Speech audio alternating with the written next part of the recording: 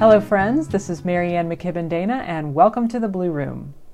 First, a quick announcement. My upcoming book, Hope, A User's Manual, is available for pre-order. Check it out at bookshop.org, Barnes & Noble, or anywhere else books are available online. Today we continue our season of Hope Notes, in which we look at works of art and pop culture with an eye toward what they have to teach us about hope. In honor of Earth Day, we revisit my 2021 conversation with Sarah Scherschlicht, a Lutheran pastor and climate activist and friend. We discuss Wall-E, Pixar's masterpiece directed by Andrew Stanton. This one is chock full of good stuff, so let's get right to it. One quick note for context, a reminder that these were Zoom conversations, and you will hear us make a side comment to Kate, who was one of the people who participated in the chat.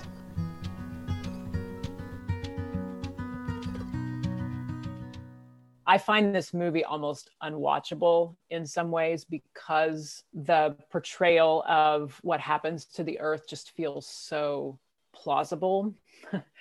And it's an excruciating watch in a lot of ways. I do want to note what Kate says. It does have this hopeful, redemptive ending, and yet I also find it an ending just tinged with sadness. You know, there is this kind of possibility there in the end, but I feel heavy laden with how much work that they have to do as they return to an earth that they've never known, because it's been 700 years for those of you who remember that part of the movie. I hadn't realized this, but in my reading found that, and this may be part of what your daughter may have picked up on, is the color palette of the movie, of course, at the beginning is very brown. It's very muted kind of earth tones, and there is no bit of green at all, not even on a package or anything, until that green plant appears.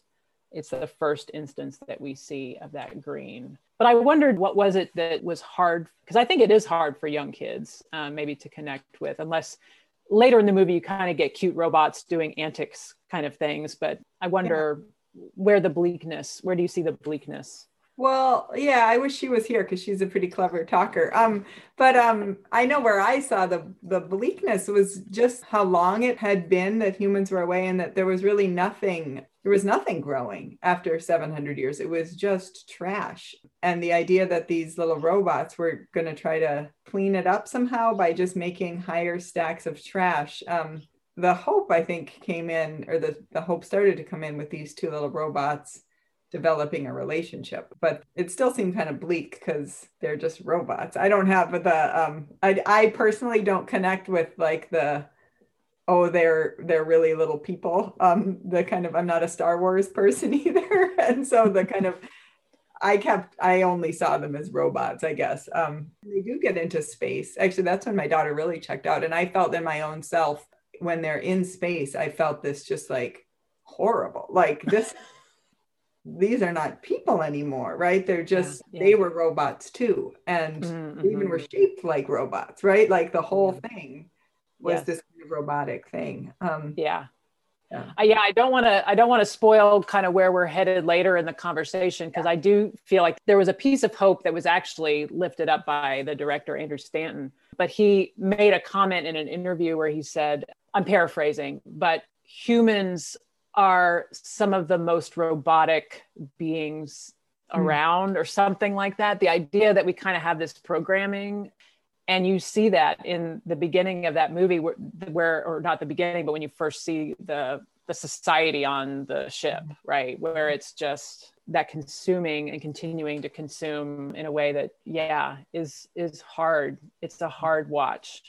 I wondered if it was even harder because we've lived the last year behind a screen. Right. And they were so behind a screen all the time and communicating through screens. I actually thought it was really kind of prescient in what happened to us, that all interaction was screen-based. Right. The movie came out in 2008, and it was 2007 that the iPhone was released. Were there particular scenes or images that kind of stuck with you, either for their kind of bleakness or just a little shred of, ooh, that's something that I want to hold on to or think more about? Yeah. Well, one of the things that really got me was names Mm. throughout, and how when something had a name, it became something kind of distinct and it had a personality. And at the end, the little guy gets the name Mo, that third little robot, and then he's part of their little gang. And the power of names, and of course, that's a lot of what biologists do is name things. And that when you name something, you then have a relationship with it. And the Mhm. power of relationship throughout this movie was really fascinating. I mean, that's what really changed everything, was the relatedness. Another, there were so many biblical images. I want to know how much they looked into scripture, because there's this whole ark image, right? And the ark, we get away for a while, and then the earth will be okay if we can leave for a little while. There's this wandering in the wilderness thing. And one of the big kind of biblical images to me was the crazy people. And I use that term. I know that crazy is not, I don't mean, they are identified by the other robots as kind of the crazy robots. And at one point, Wally gets thrown in kind of the mental ward, for lack of a Mhm. better term. And they're the ones Yes. that save everybody. And there's this whole scriptural thing of the fool, and the everyone thought Noah was crazy. And like, who do we think is within the system acceptable? And who is going Mhm. to tweak the system enough and actually speak truth that looks illogical and chaotic and crazy, but is going to save us? And Ah, that's yes. like, so that really, those like little wacky creatures screwing up everything, Yes. they were great. Right. They were the heroes. Yeah. Um, Yeah. Watching it this time, I was really struck by that sort of blaring warning sign of the foreign contaminant, foreign contaminant. I mean, mhm, Wally is in no way an organic being, although they try to anthropomorphize him. And Andrew Stanton said he got the idea when he went to a baseball game and somebody handed him some binoculars, and he turned the binoculars around and he started doing like this and sort of making the binoculars look sad and look uh-huh, happy and angry. So I mean, animators are just, excellent at bringing some pathos to these, non-human objects. But he does, I mean, he's got, dirt on his treads, and there's this kind of warning that, anything natural is to be, seen with suspicion.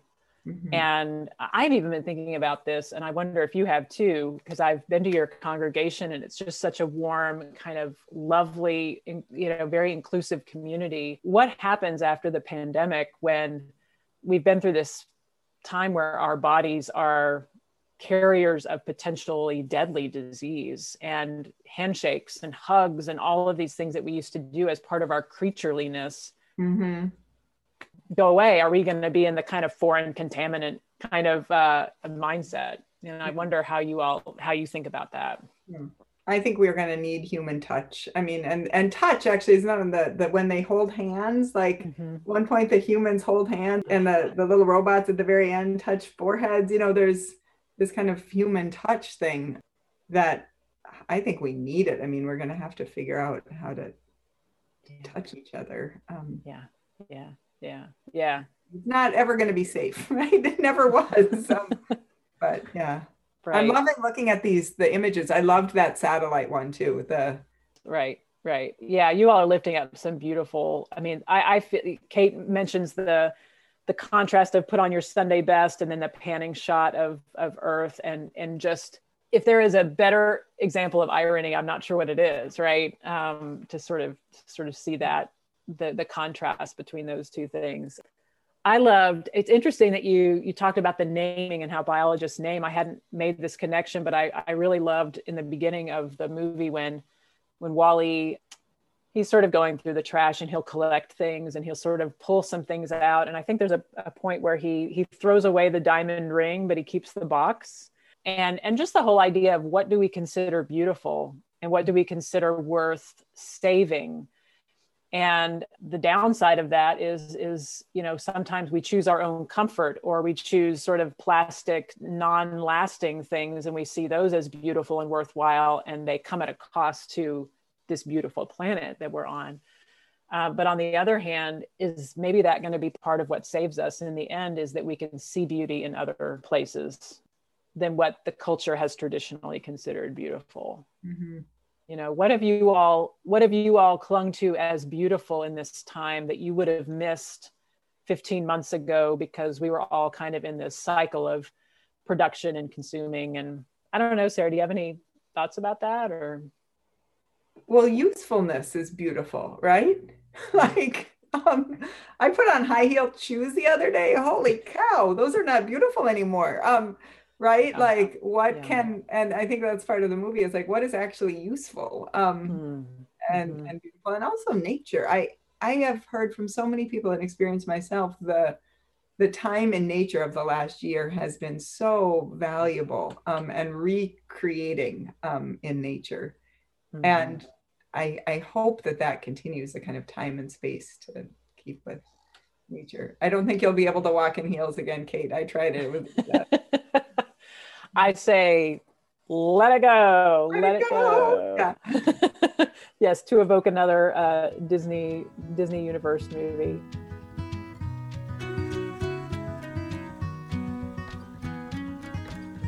I had 3 C's that came out of this for me. Chaos, and I wish I had, messy is also a word, but the fact that dirt is what saves it, right? And the kind of messiness, and it's when the system got too organized that it stopped working. So there was something about chaos saving people. Curiosity was another one, that the captain started to get curious, and he loved it, and he wanted to know more. And even when they landed at the end, and he's like, what's this gonna be? We can plant something, and the fact that curiosity is wild. It is not tameable. When you're curious about something, you lose control over it. And I think that was a turning point in the movie, when he's like, hey, I like this. This is a new part of me. And then the third one was connection. And that when people, or robots serving as people, maybe got connected, then things started to change. And it was when they were kept all kind of separate that things went awry. Yeah, that's right. That's right. So I love those, that they come back. And one of the things, I mean, thinking about where I see little threads of hope, and I want to ask you that too, how you think about hope when it comes to climate crisis, when it comes to where we are. I love, there's something just daring about, he learns enough to know that he's curious and intrigued, and all he needs is this little sprout, and he's like, okay, that's enough. And they don't kind of train for it. They don't sort of, all go through the kind of earth training process. They just are like, hit the gas, we're heading back, and we'll figure it out when we get there. And there's something so just refreshing about that it's just like, let's just dive in. That chaos that you were mentioning of just let's see what we can do, see what we can learn, see what we can grow, see if we can grow some pizza trees, and what happens. And that feels very hopeful to me.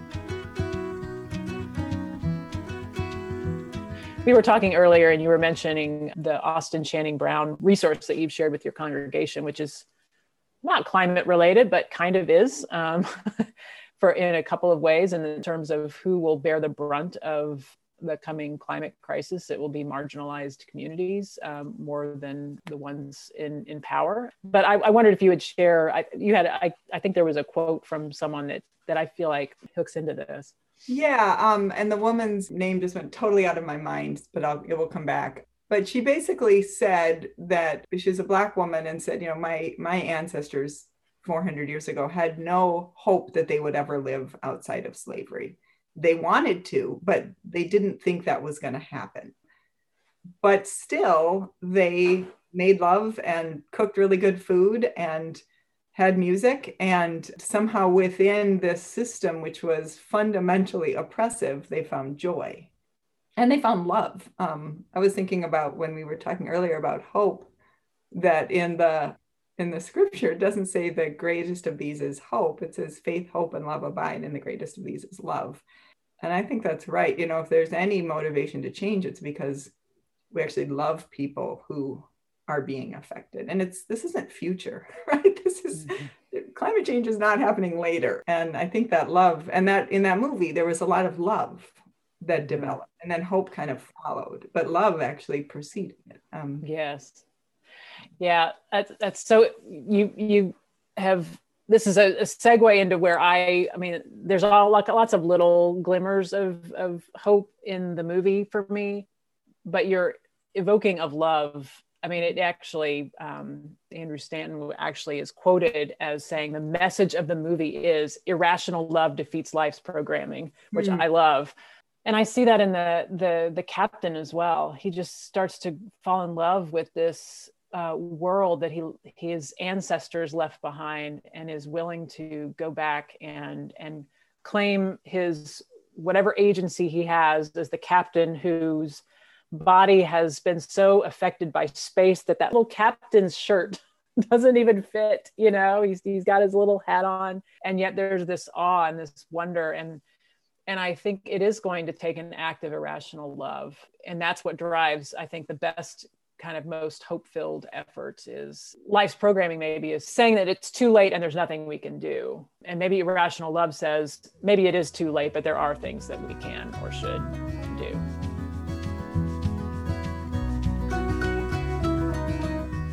Thank you so much for joining us for this encore of Hope Notes in podcast form.